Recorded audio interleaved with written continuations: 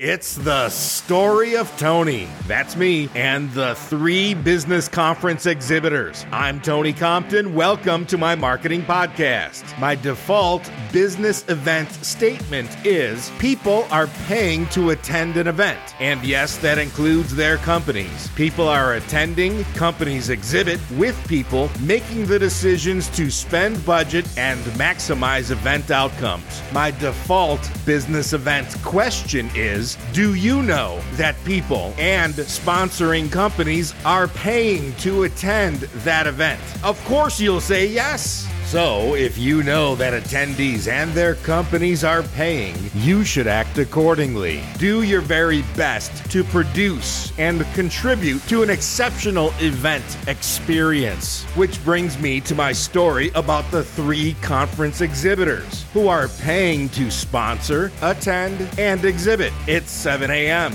big city business class hotel, senior level business conference attendees. Morning of day 2, the breakfast room opens inside the exhibitor hall. A dozen or so sponsored tables and small exhibits set around the room along the walls. Seating and a buffet in the middle of the room. You can smell the hotel coffee and imagine the business breakfast. I'm an attendee, but I've produced, sponsored, and attended more business conferences than I can count. So I walk around the room. Exhibitor table number 1 is unoccupied. Nobody home. All I saw was a stained table drape from the sponsoring company with a few scattered brochures on top. That's it. Exhibitor number 2 did a nice job. No table. Quality booth. Designed for a modest table space. 2 friendly people staffing the booth up at 7 a.m. Ready to go? They knew what they were doing. Exhibitor number 3 had a table with a table drape, and it was also occupied at 7 in the morning